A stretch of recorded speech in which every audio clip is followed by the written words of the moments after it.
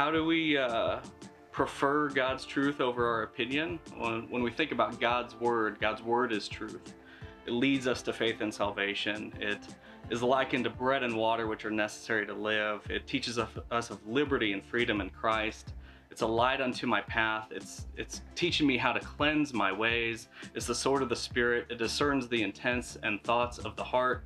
It convicts me when I'm wrong. It tells me and assures me when I'm right. It tells me of a wonderful Savior who's coming back someday to take up his church. It tells me of this eternal home. And when I know that those are the truths that are taught in God's word, how on earth could I possibly prefer my opinion over something like that?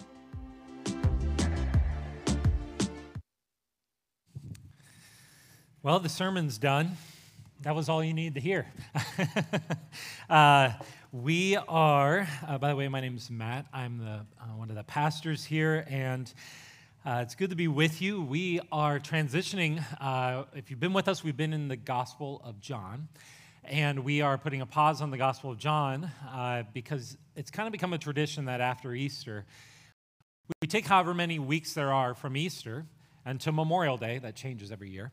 And we do a short topical series. Normally at Anthem, we work through books of the Bible. That's kind of our meat and potatoes, steady diet where we're doing like 90% of the time on Sundays. But we are going to use this time to address things going on in the life of the church, unpacking realities that we are facing as a church.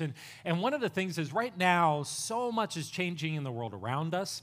So much is changing, even for us as a church body. There are always things that are changing, and here's why we want to do this series on our values, because we want to identify what will never change, what never changes.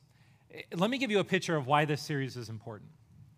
When I was in undergrad was when Katrina happened, Hurricane Katrina, and I was able to go down shortly after to help with the relief work there. And I was stationed down in the 9th Ward. And if you know anything historically about it, what happened when the hurricane hit, the waters built up and were pounding on the levees to the point that the levees broke. And it most affected the 9th Ward, which was under the sea level. And when I got there, what was interesting was I expected to see just kind of, see the levees, there's a break, and then there's kind of like houses are a mess. But what I saw was for about a mile or two before the levees where they were broke, was just flattened fields. And all the houses were like 5-6 blocks this way.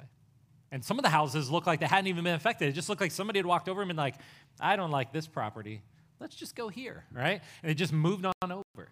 And what I found when we got near the levees was in the flat area, there was just cement slab after cement slab after cement slab in the ground, and then with some staircases that were like stone cases just leading up to a porch, and there was no house there anymore.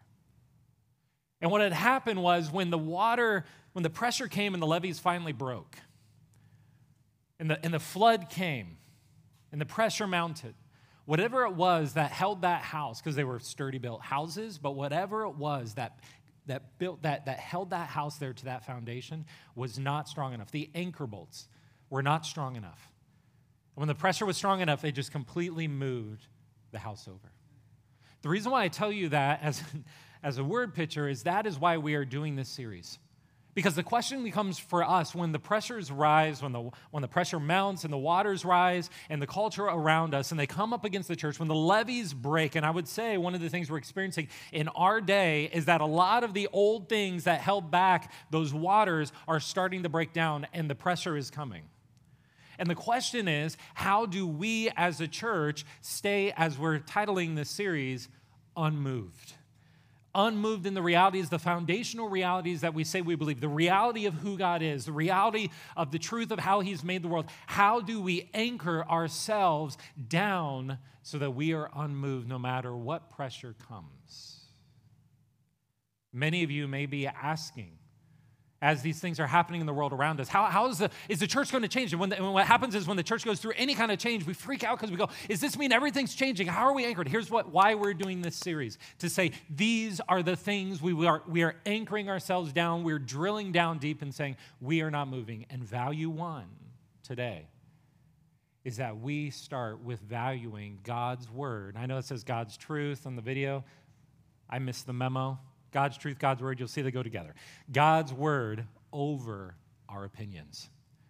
That we have to be a people who value God's word over our opinions. That instead of valuing our opinions and trusting in our opinions over God's word, the problem is what will be completely unanchored and swept away. And so what we're going to look at this morning is first, God's word, why it's important, what it is about God's word that anchors us. So in other words, God's word is the anchoring bolt that holds us in place when the pressure comes. Why is God's word important? And then second, our opinions. And why are they not as trustworthy as we might assume? Why is it that our opinions have become such a strong thing in our day that we cling to and fight for our opinions? But why aren't they also that trustworthy? And then third, how to anchor in the word. Let's pray.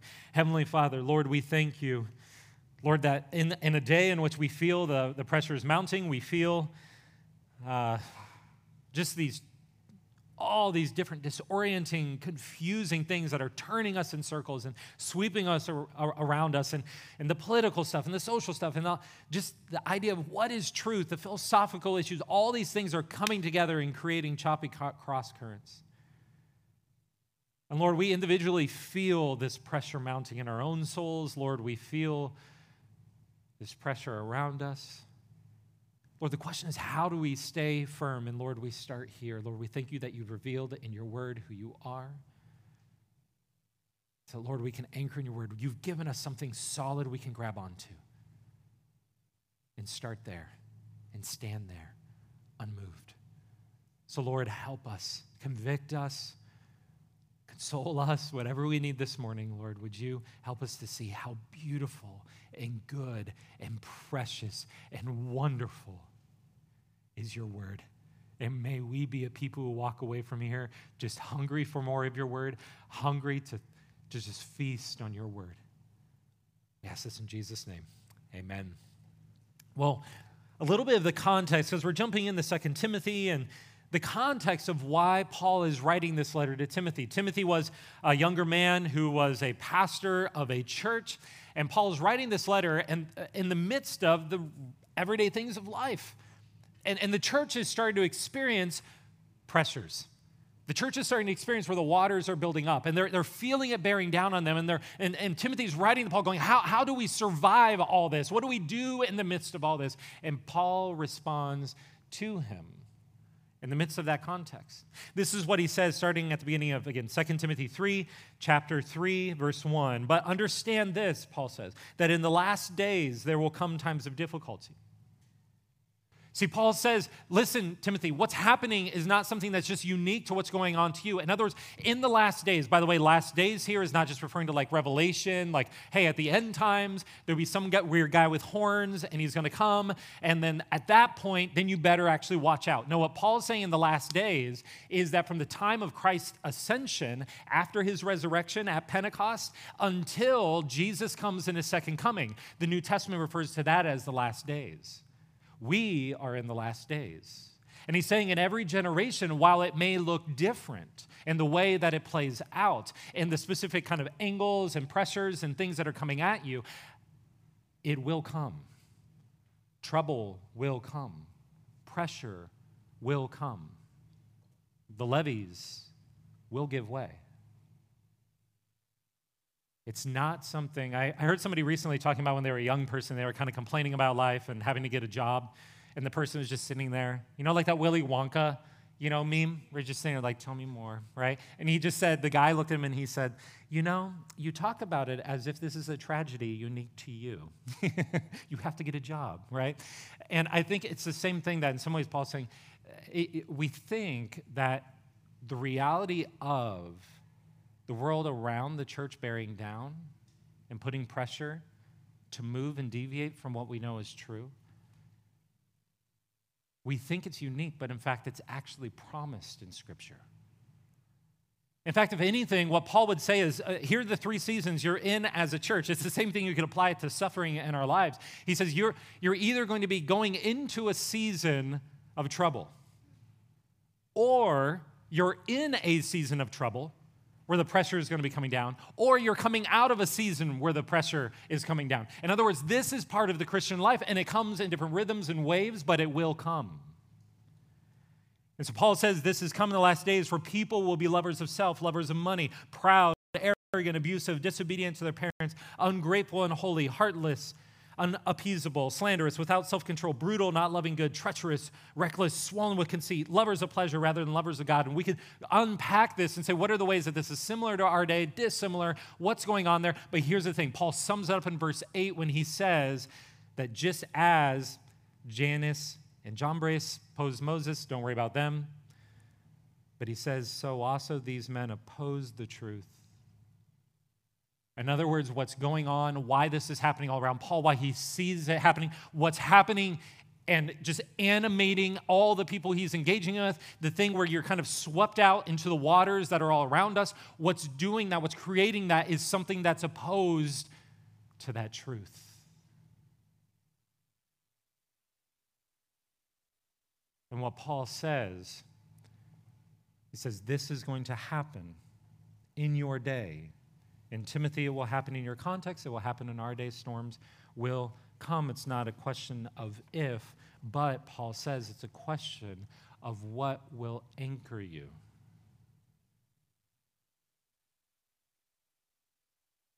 Paul then talks about how, because you can imagine Timothy's probably written to him.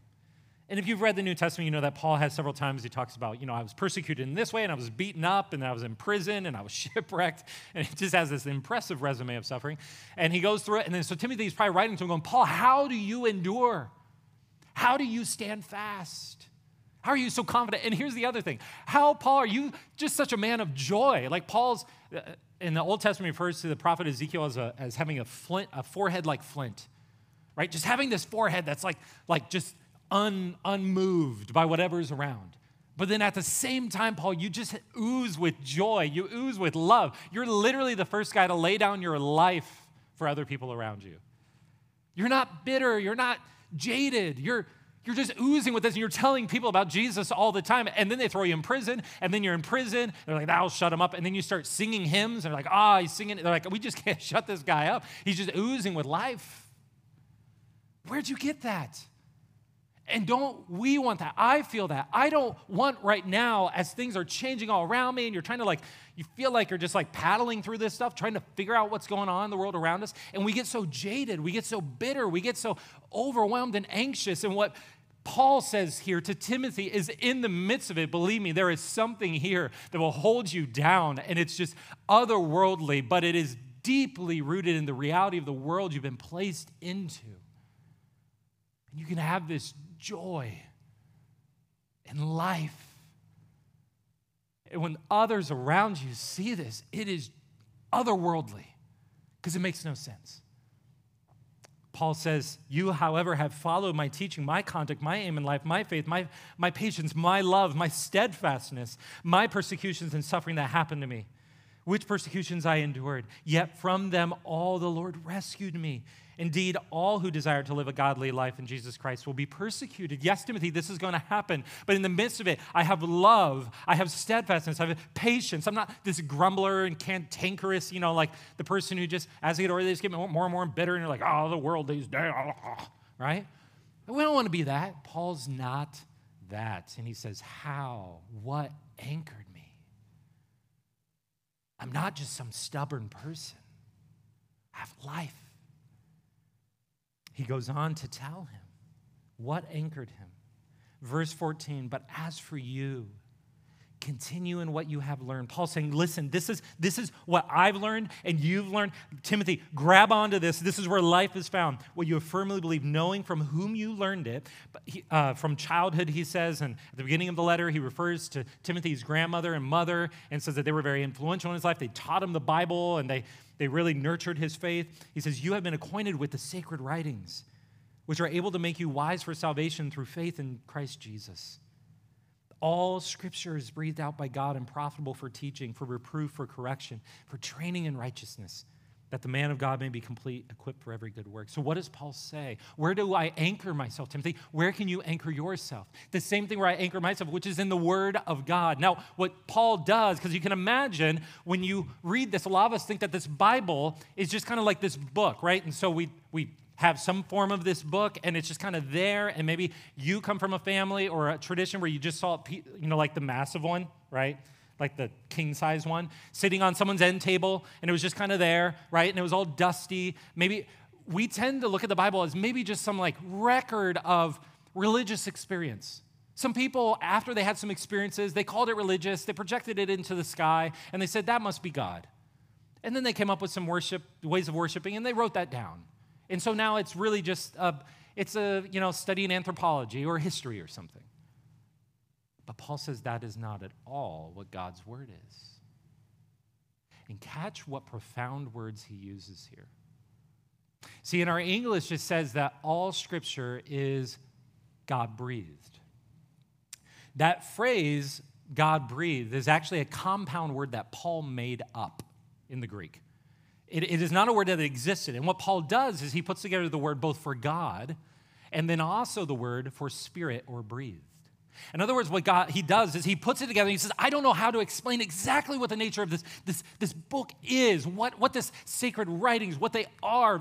This is God-breathed, and here's the significance of that.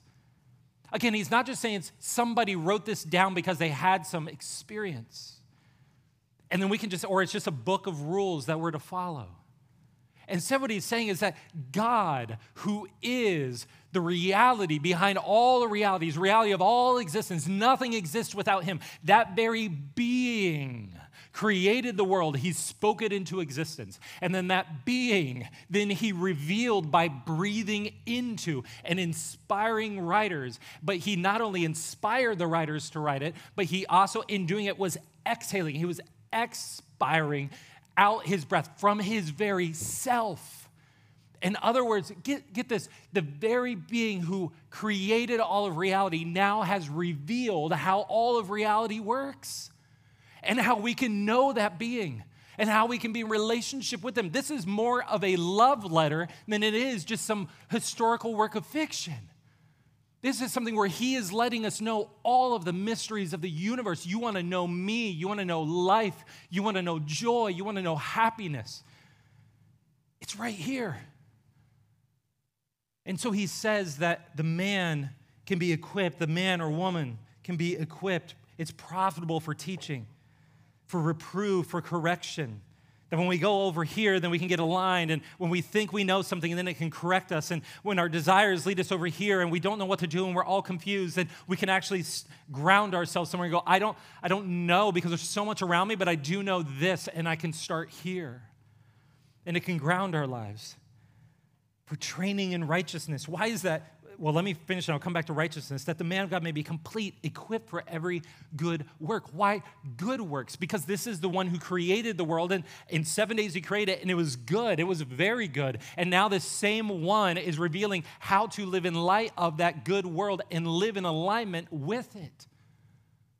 He's saying you're able to do works and live your life in a way that's not against the grain of reality, but you can live a life that actually produces fruit and joy. That's righteousness. This is profound what Paul is saying here. God's word is a gracious gift. As Jesus said, a father, when we ask God, how in the midst of all this confusion, in the midst of my age, in the midst of my generation, I'm trying to figure out how to live my life and what I should do, and I have all these desires and impulses I feel, what do I do with these? He doesn't, in the midst of you're crying out, what do I do with my guilt? How do I find how to live? How can I feel good? Whatever it is. In the midst of it, we're like children crying out, and he doesn't hand us, as Jesus says, he doesn't hand us a snake or a stone. When we're crying out, God, what do I do? He gives us this gift of his word. He gives us bread, the bread of life. He gives us his word.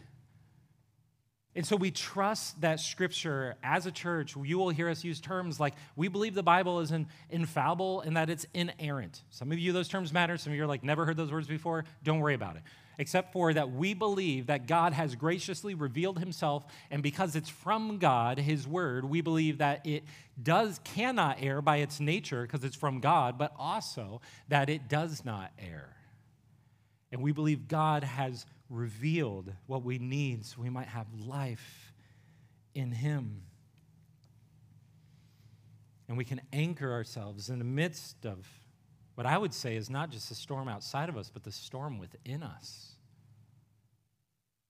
Every day we wake up with desires and outside pressures stir up those desires, and our stirred up desires makes us anxious in different ways we interact with the reality around us and the pressures around us.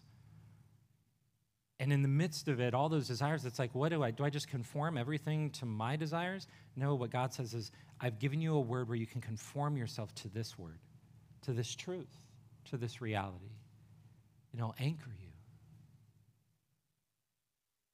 Now, I want to quickly address something, because I shared a few weeks ago that I grew up in I didn't grow up in a Christian home. And I found that when I became a Christian, there were several years where I kind of false started, you could say, my Christian walk. And it was because I was with a group at the time that primarily how they saw kind of what do you build your life on, your walk with Christ, they build it on essentially emotional experiences. Notice what, and this is important, because I think right now with everything that's going on, we keep kind of running towards trying to have the next experience, the next mountain high experience, and we think that those will be, which are not bad. Mountain high experiences are fine. God uses them to like arrest us, to wake us up, to jostle us, to confirm some things, to inspire us, to motivate us. He uses them, but here's the thing, they don't sustain us. They can't. Our feelings are too subjective. Our lives are too subjective. Things around us are too subjective. They're just all over the place. And so what I want to address first is that we can't build our lives just on emotional experiences or mountain high experiences. The Christian life, you will get swept completely away if you live based on that. What hit me when this really clicked was when I was reading 2 Peter. You know, Peter the apostle. I imagine myself like, imagine if Peter were here. And it's after Jesus has ascended and he's at the church. And I imagine people were writing to Peter going, man, Peter, I'm really discouraged, all these things. And then Peter's like, well, this is what's true. And then you can imagine what you would want to say. That's easy for you to say. You walked with Jesus, right? Like you experienced Jesus. This is easy for you. You had the experiences. Peter responds to essentially that when he writes it. And he talks about when he had the ultimate mountaintop experience and what he found that was better to anchor his soul and give him joy. It's in 1 Peter 1, or 2 Peter 1. He says, for we did not follow cleverly devised myths when we made known to you the power and coming of our Lord Jesus Christ, but were eyewitnesses of his majesty. Now, what he's going to talk about here and unpack is the experience of seeing Jesus in the transfiguration. If you remember, it was James and John and Peter. They were invited up on the mountain, the VIP mountaintop experience, if there ever was one, where they literally went up to the top of a mountain, and Jesus was transfigured in his glory, the glory of God, and they view it. No greater mountaintop experience could you ever have. And Peter had that. And then he says, for when he received honor and glory from God the Father, and the voice was borne by the majestic glory, this is my beloved Son, in whom I am well pleased. Can you imagine hearing God speak like that? The mountain trembles as God speaks. You see his glory. We ourselves heard this very voice born from heaven, for we were with him on the holy mountain. Wow. Wow, Peter. That must be the anchor bolt that just holds you, right? No. Peter doesn't say that's actually what saves him. He actually says, and this could be translated actually, but or and, we have the prophetic word more fully confirmed. What actually confirms our faith? What actually grounds us more? He says, to which you will do well to pay attention as a lamp shining in a dark place. He's referring there to Psalm 100, a lamp for our feet, or 101, until the day dawns and the morning star rises in your hearts.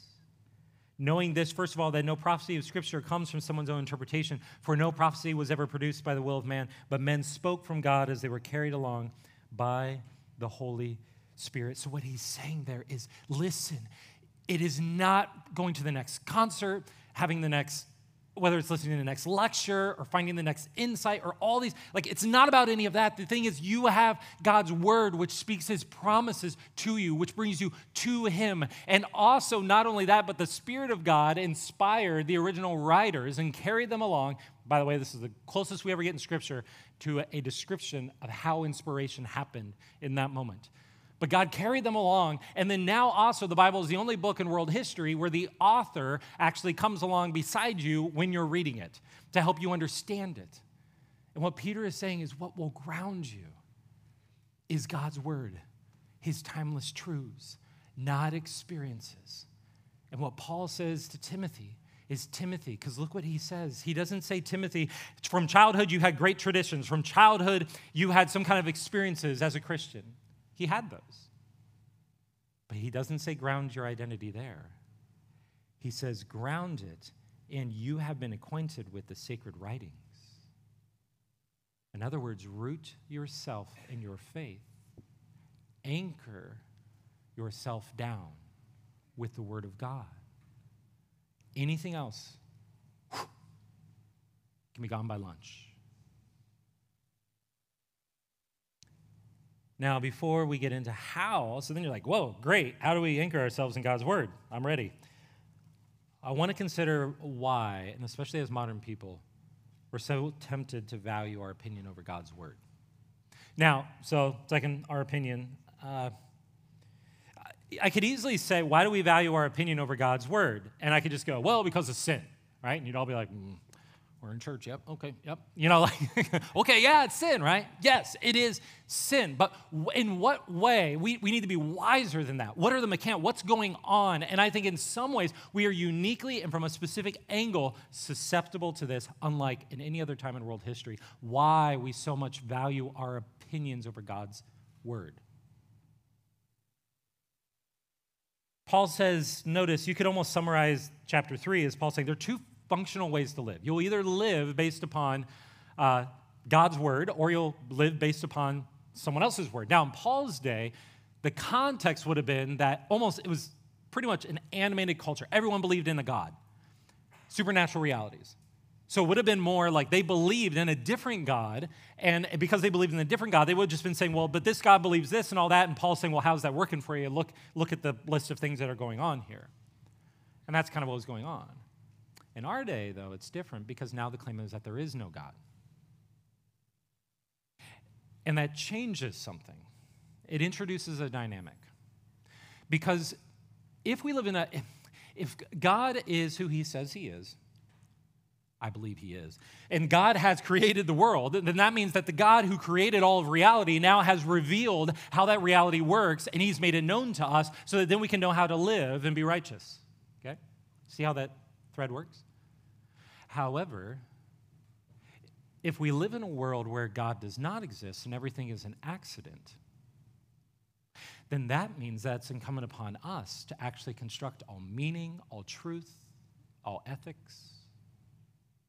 And what's happening right now, so what happens is it's not only, and what I'm saying is, I want to be careful because the things that we go, oh, look at the culture, look what the culture is doing. And I want to say, be careful because we often lap up the same waters as the culture does. We learn and are discipled in the same things. We're formed in them. And to be a modern Western person is to be in a society that essentially what's happening right now is that if we are now waking up to the fact that, wait a minute, if we say there's no God, then why are we living by all these rules? Because this is largely in Western Hemisphere developed over the foundation of a Judeo-Christian worldview, i.e. Scripture. And so we hold to things like the Imago Dei and love your neighbor and the way we do human rights and the way that we do views of gender, sexuality, all the hot button issues. All of those are rooted in this. And what's happening right now and the turmoil right now is everyone saying, wait a minute, if this was all completely constructed by us and there wasn't actually any absolute truth, there wasn't actually a foundation there to begin with, then it's incumbent upon us to tear everything down and reconstruct truth. In other words, the element that was introduced is not only, we have opinions, I want to live by my opinion, but also this notion that, see, we can actually construct what is true, and then we expect reality around us to conform to what we say is now true. And so now it's exactly reversed. God created us in order to know him, and then has revealed in his word how we know him. And the call is to conform our desires and our wants to the reality of who he is and what he says is true. Instead, we live in a day and age where exactly at the core of who we are as modern people is the idea that we can actually change reality, conform it to our desires. Fundamentally reversed. And so in our day, this is why our opinions come with such a strong impulse, I think. Because in some ways, with technology, in some areas, it seems almost possible. Why can't we just change everything about the reality of the world around us? Now, in other words, we're trained to believe our opinion is not only authority, but that we can conform reality to it. But while it may look different in our day, Paul, I would say, the same impulses that Paul unpacks here are still underneath it. Human nature is timeless. It just plays out differently. When we use the word opinion, it comes from the Latin root word for think. So opinion means to essentially just navigate your life based on what you think. You wake up in the day, what's the map, what's the compass say? Well, whatever I think. Now, on the surface, that's, of course, in some ways that's fine. And it's fine to have opinion, do I like Doritos or Cheetos, right? The Eatos. Which one do I like, right? Okay, there's that, but what do we mean by navigating them when we get to the more foundational levels? Next week, we're going to look at some of the aspects of consumerism, and that's where it's some of those things, though, having ultimate unlimited choice has made us believe then, okay, well, then now I can actually redefine basic realities like gender, sex, and other things. It's part of who we are as modern people. And it's fine on a surface level, but however, here's the thing, and this is where Paul's going to go. Be very careful, because the assumption is there that when we think, when we have opinions, it's a pure thought process. It's rational. It's well thought out. But what Paul says is not so fast. The question is, what actually guides your thinking? What actually feeds your thinking? What feeds your opinions? Paul in verse 13, the one verse I skipped over, says, while evil people and impostors will go from bad to worse, deceiving and being deceived. From bad to worse, deceiving and being deceived. What's Paul saying here? Well, first he says evil people, because and I think Paul is saying, he's hitting on something that's back in Genesis 6:4 when it says that all of their hearts were evil continuously. And it's saying that this is the state of humanity after the fall, that our hearts are bent where, just like in the garden where Satan came and said the whole thing was, well, should you trust God's word? Well, did God really say, I desire that apple. All right, I'm actually going to make God's word say what I want it to say so I can have the apple. This dynamic is right at the core of our fall. And what Paul says, you live that way, it ends up in evil. In other words, again, there is a storm already in our souls, just like a storm outside of us. And only God's word can ground us. But the way that storm plays out is that he says it goes from bad to worse, deceiving and being deceived. Why? Because we're trying constantly to rationalize our truth claims. We're trying to rationalize our opinions. In other words, our desires direct our thinking and our opinions. So what Paul's saying here is you're being deceived and deceived because you think that you're just living based on your truth. You're living based on your opinions. You're living based on your thinking. But what's happening is in that process, you're actually being deceived because what's going on deep down is there's something that's actually driving your thinking that's deceiving you. In other words, you think you're free, you're completely enslaved. And you're controlled. And if you live this way, unanchored from any truth foundation, then what will happen is you will be deceived. You will be easy to manipulate. You will be easy to play with like putty in their hands. And all the while, you'll think you're being rational. And you'll think it's your choice. And you'll think it's wise. But it'll end in destruction. This is throughout Scripture, a theme. Proverbs 4 says, keep your heart with all vigilance, for from it flow the springs of life. Watch your heart from your soul, what your soul wants, what your soul wants, what your heart wants, your mind will begin to find rational. What your soul wants and grabs onto, your affections will find desirable. What your soul wants and is focused on, then your will find doable. The Bible says, as Jesus says, out of the heart of man flow all the things that condemn him. In other words, it's not so simple just to say, I have an opinion. When we have an opinion, sure, it's one thing to have an opinion on these great issues and all these things I hear, but when it comes to these foundational things, what God is saying is, if you live, and what Paul's saying is, if you live based upon your opinion, you let that guide you and you let it ground you, you're just going to be swept away by the storm that's already inside of you. Think about it. If you're scared, you'll desire safety and you'll rationalize giving power to that person or that movement. If you're lonely and you desire affection, you'll rationalize or explain away troubling patterns in that guy or gal, right? You'll compromise. If you're discontent, you'll desire novelty and you'll rationalize bad purchases, or you'll entertain that extra conversation with that attractive, listening coworker. If you're hurting, you're bitter, you'll desire vengeance and rationalize saying or acting in destructive ways. It is not just God's truth over our opinion. Opinion's bad, don't have any opinion, it's just God's truth.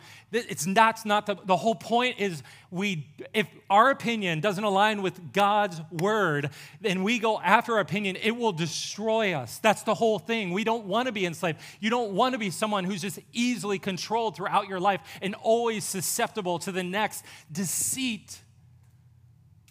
And the only way you can keep going down that road is to continue to deceive yourself and deceive yourself and deceive yourself in order to make the narrative work so you can get up and look in the mirror every day. And what Paul is saying is don't go down that road. And right now there's so many pressures that will push you down that road.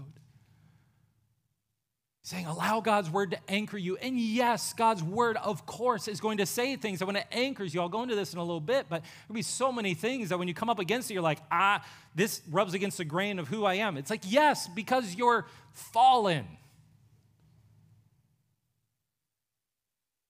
But where God's word is clear, makes it clear in an age when we think we're being deeply disempowered and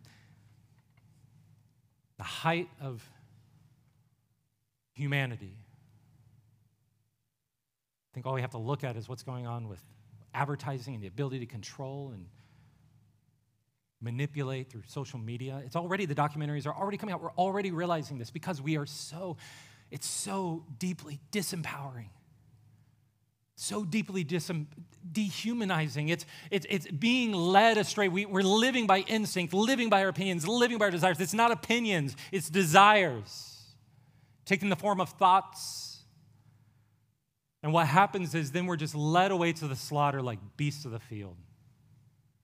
And God says, I want you to be made alive by grace. Come to me. Let me make you alive so that you might live as my image bearer, taking dominion, conforming your life and your heart and your desires to who I am. Listen, I just want to say this really quick. Church historian Carl Trueman, there's a book called The Rise and Triumph of the Modern Self, and it is incredibly important. I can't remember what the name of the new one is called. They just came out with a simpler one. One's like 400, 500 pages long. One's 200. If you look up Rise and Fall, or Rise and Triumph of the Modern Self, you'll find it. I wish every Christian would read it. But he says that the 20th century into the 21st century could be described like this. This is what's happened. And this is the storm, the dynamic specific of the storm we're in. And what happened was we started to conceive of ourselves in understanding truth based upon our psychological reality. In other words, what we feel, what we desire. And we started defining truth based upon that. What is true is my truth because I feel it. And we began to actually think in terms of these categories that actually defines what is true. That was not something throughout human history. You didn't go, well, I feel this, and they were like, well, you feel it, right? No one ever would do that in human history. It's a new phenomenon that my experience of it can assert onto the world and expect it to conform to my inner state. Then what happened was that because the primal desire that we have that's universal is sex, immediately what happened with this way of psychologizing truth is that then we sexualize the self. And then after we sexualize, because that is the primal desire that drives everyone. And so immediately we go to sex and we say, well, let's think through all of our feelings and our experiences, primarily weighting it towards sex. And so we hypersexualize the individual and the understanding and the psychology of the individual. And then after we did that, because now if we're in this place of trying to conform the world, especially to our sexual desires, just to take one area, an issue, then what we must do now in order to make the world conform to it and make the narrative work for everyone is we must politicize sex. That's what changed about 6 years ago in a really profound way. And what's happening now is we're saying that we have to legislate it in order to conform to it. You must speak a certain way. You must say certain things, whether or not you think they're true. And why is this? Because we live in a day when we are deconstructing, we're trying to construct a new reality. And in the midst of constructing that new reality, we're saying, you have to conform to this reality. And reality has to conform to these desires. And the reason why I go there is because we as a church need to be a people who are not merely rooting ourselves in our opinions. Because as this happens, those waters are going to hit harder. They're already they hit me hard every day. When I hear the different voices, I'm like, well, maybe I'm wrong. Like this stuff hits us. And we need to be anchored down to this truth, or else, because in the midst of it, we have to be affected and know God's word, to find life in God's word. So when those who are out there drowning around us, when we feel like it's overwhelming us, in the midst of it, we know, here's the thing, I'm not moving. This is where I stand. And in the midst of it, we're able to not just kind of scoff at people when they're out there and they're being overwhelmed because they're being deceived and lied to. And it's killing them. And now we're trying to make the entire world and all of society reconfigured so that it will actually support it so we can go another generation keeping up the lie. And the best way we as a church, what we can do is we can be anchored in God's timeless truth and his grace and coming to his word again and again and again and receiving life. And then those who don't have life to be able to throw a life raft that's connected, we're grounded in this reality, and then to be able to invite them into that reality. The world right now will not care about opinions. That's just jumping into the water and just trying to swim alongside. We must be rooted in God's word, and only his word can anchor us.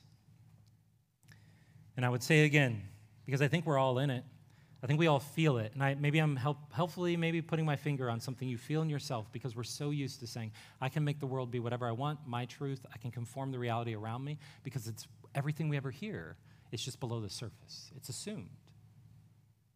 So we need it first in our own lives. God, will you, by your word, will you help me conform my life, myself, to who you are? And then we're able to live a life that's fruitful in the world around us. So let's talk about that. How do we anchor in God's word? I'll close, this is where we're laying the plane. As a church, here's the thing. When we say we value these things as a church, what is the church, right? The church is us. The church is the people. In other words, if we all just say, actually, we value our opinion over God's word, and we're going to start living that way. Well, it doesn't matter what Anthem Church's value is, right? Like, it's gone, right? We are the church. So we as a church, here's the thing what I'm saying is, I can talk about how we as a church are going to hold to the reality of God's word, to hold to the truth and sufficiency, the need for God's word, the timelessness of God's word, and to apply it to our day. And we will not deviate from it, not as long as breath in my lungs. So we will not deviate from that. However, what we really need is to be a people who are right now of all times, you could say, drilling down deeper. Because we want to drill down into the reality of who God is. And as it comes, what happens is Scripture is what anchors us. So we need to be in God's word. So first thing, a few steps. One, have a plan. You're like, is that really? Is that your first point? Yes, have a plan, right? Here's the thing. If you do not plan your life, you've probably heard this before, if you don't plan your life, someone else will. When I wake up, there are about, I don't know how many things on my phone that are like ready. When Jesus went away in the morning, have you ever caught this? Mark 1, like 41. Mark 1:41. Jesus goes away into the desert, and he's having essentially a quiet time. He goes out to meet with his Father. And then it says that all of his friends, all of his disciples, they came looking for him, and they couldn't find him. You know why? Jesus went somewhere where they couldn't find him, right? Jesus is the Son of God who's talking to his Father. If anyone has a direct line, like the bat phone, like the red phone, it's like Jesus has got that phone, right? We're trying to connect with God, and in the midst of it, we wake up, and guess what? We invite in our friends. We invite in all the messaging. We invite in and we go immediately to email. We invite in and go immediately to text. We go to all these things. In other words, every day, let God be the first one who speaks to you and grounds you, to anchor you. And do you have a plan for that? I actually, for a while, had to go to an analog alarm clock until I got this thing that buzzes at me because my phone, it would go off and it's like, well, I'm not going to look at my phone first. But then I look at it and I'm like, just 30 seconds, right? And it's an hour later and I haven't been in the Word of God. Do you have a plan? I would say there's so many distractions, so many words that are coming in to be in the Word. And I would say that right now, especially also just the amount that you're in Scripture versus there's so many forms of media now that are we're able to latch onto and listen to and hear the word and opinion of others. What I would say, are you listening to and reading? Are you hearing God's Word? Here's something I'm hearing. How in the world can we actually disciple Christians when they're listening more to pundits than to pastors? Now, that's not trying to get you to listen to me more. But what I'm saying is there is a reality here to we are listening more to opinionated, political, and whatever pundits than we are listening to God's Word. And we need to be grounded. Again, opinions in different areas of life, fine. However, are we even able to form an opinion unless we're rooted in God's Word on what they're saying? And then the second thing is, if we're not rooted in God's Word, does their word begin to just become the only word we live on, and then the only thing we can give to the world around us, or dads and moms, to our kids, to our families, to your classmates, is merely opinion versus God's Word? So do you have a plan to be in God's Word? What I would say, we're going to send out tomorrow with our email. We'll put a Bible reading plan. I'm going to insert that in there and a few other things so you have somewhere to start. But I would say if you're right now, don't hear this. Don't hear like guilt trip. You're not in the Word, and you're like, I'm not in my Bible. I shouldn't have even come to church. I knew I was off, right? Like, I knew I was going to get in trouble. What I would say is just start with the Gospel of Mark, okay? Start with the Gospel of Mark, and just tomorrow morning, set aside time and just read for 5 minutes. When you go to bed tonight, here's your first step. Set it out. Open your Bible, set it on the counter or desk, wherever you'll be, and set it there and have it ready, okay? And focus on just going to that open Bible for the first week every day and begin reading. Because here's the thing, you're going to go there, and then you're going to be like, well, I feel kind of weird if I don't actually start reading, right? And then you'll start reading, and then form a habit, okay? So have a plan to start your day in God's Word. Consider your approach. I'm going to hit some of these fast. I would say we need to take stock of where we're living based on our opinions over God's Word. I shared before, again, I came from a non-Christian background. I came and I opened up the Bible, and I was just like, right? Like, I like Jesus, like the love narrative, but Like, I was reading all these issues. I didn't grow up in a family. I grew up in a completely, as far as values, completely different in Scripture. And so I had to do a lot of praying to go, God, will you conform my desires to your word? And it was a long wrestling process. And I just had, thankfully, mentors that sat me down and said, well, what does God's word say? And I was like, well, I know what I want it to say. And I'm really good at getting something to say what I want it to say. And it's really easy to read into Scripture what you want it to say. It can be. And so check your heart. Scripture again and again says to bring ourselves before the Lord and not stand over his word, but to stand under it, to stand in submission under God's word and say, God, some of these things, they're hard, but listen, if God always agrees with your opinion, guess who God is? Your opinion. And after a while, what will happen is you'll realize he's a figment of your imagination. And then it will crush you. God is God. He is holy. None of us align with who he is. And when we encounter his God, we encounter him, and we realize when we encounter him, there are ways that we are living apart from who he is, and he is gracious to reprove us, to correct us, and realign us to his righteousness and who he is. Are you willing to read God's word and let God speak?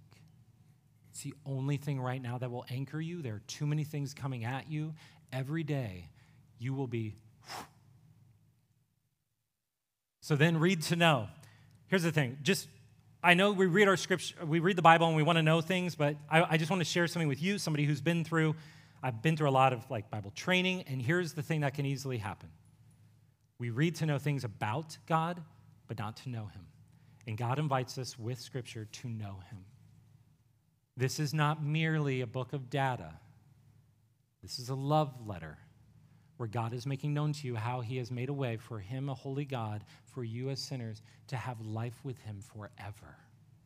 This is an invitation to that reality for it to start today. And so every day, go in to read this letter. It's, knowing about is sometimes we approach scripture I used to do this. I approach scripture if you wanted to know the president. I approach scripture or the president like a presidential historian. Oh, I know. Look at these details about him, and look at this clause, and look at this, and this is subjugated to this, and blah, blah, blah, blah, blah. Have you heard this Latin word, right? And so I would just know all this data, but the thing was, the whole time, I don't know him. I know about him. And God is saying, I want to be present with you. I want to know you. I want you to know me. And so what God invites us to is more knowing God like the White House gardener, right?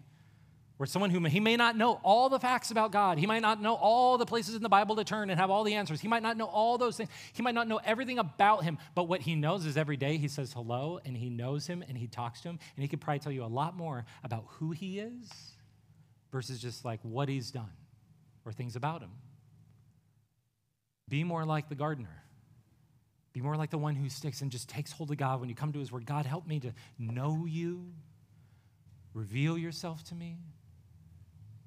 So I'd be close to you.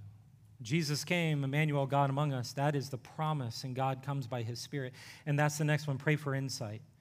Ask God to draw near, to give you insight, and then to give you intimacy. 1 Corinthians says, for these things God has revealed to us through the Spirit, for the Spirit searches everything, even the depths of God. For who knows a person's thoughts except the spirit of that person which is in him? So also no one comprehends the thoughts of God except the Spirit of God. In other words, again, the author comes to be with you. God desires for you to know him, to have insights and to walk in wisdom, to be convicted, to be conforming your life to him, but also to be encouraged and to have intimacy and to walk with him.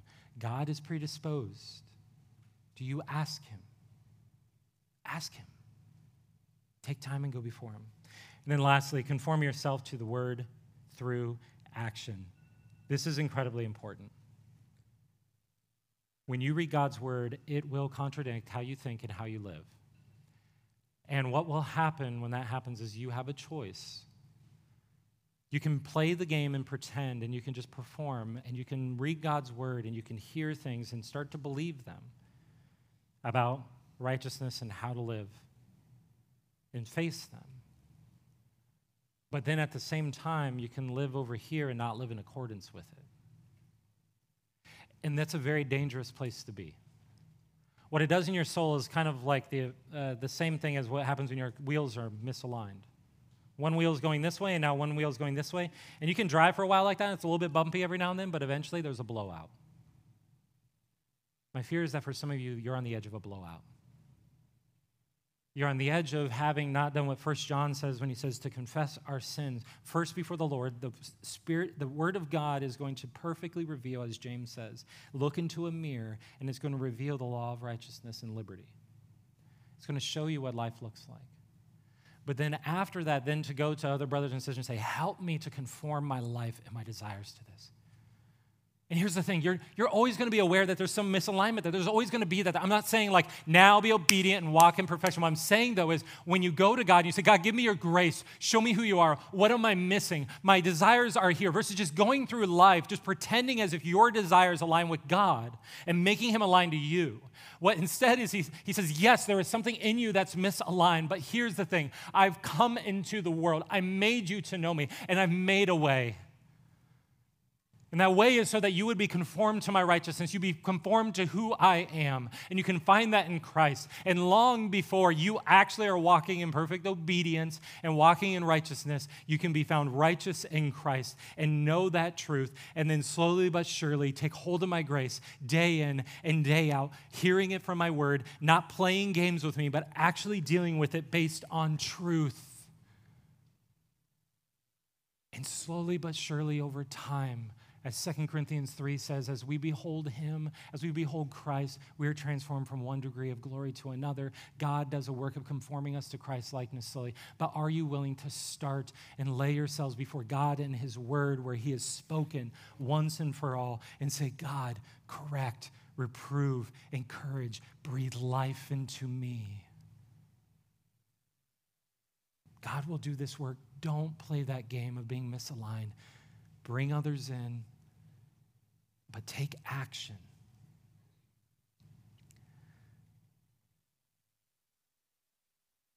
The analogy of the house being moved, I want to close with this. It'd be easy to think that what I'm saying is, as a church, what we're going to do is we just hunker down.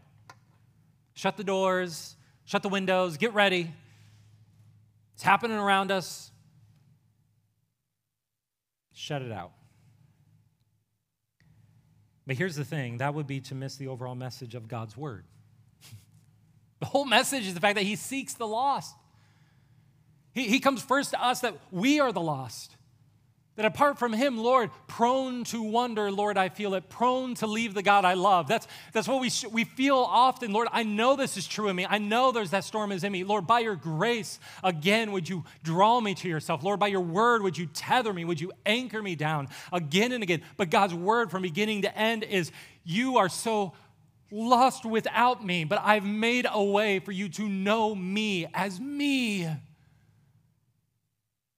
Not distant in your sin, not distant in darkness, but to come into the light, to come into my presence forever and to be with me.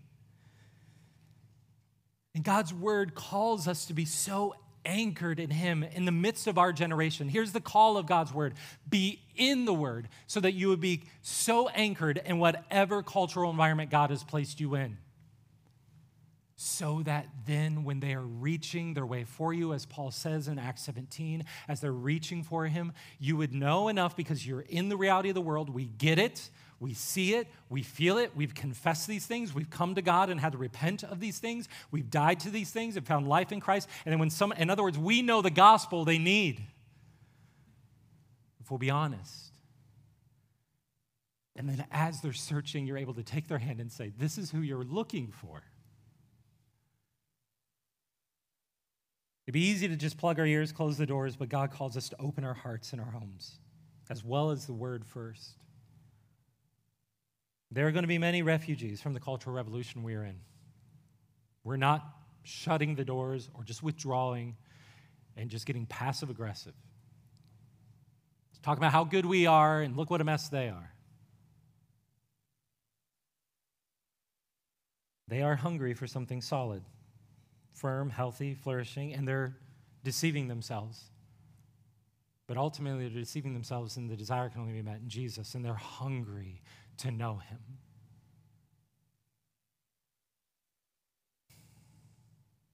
Their hearts are restless until they find their rest in God.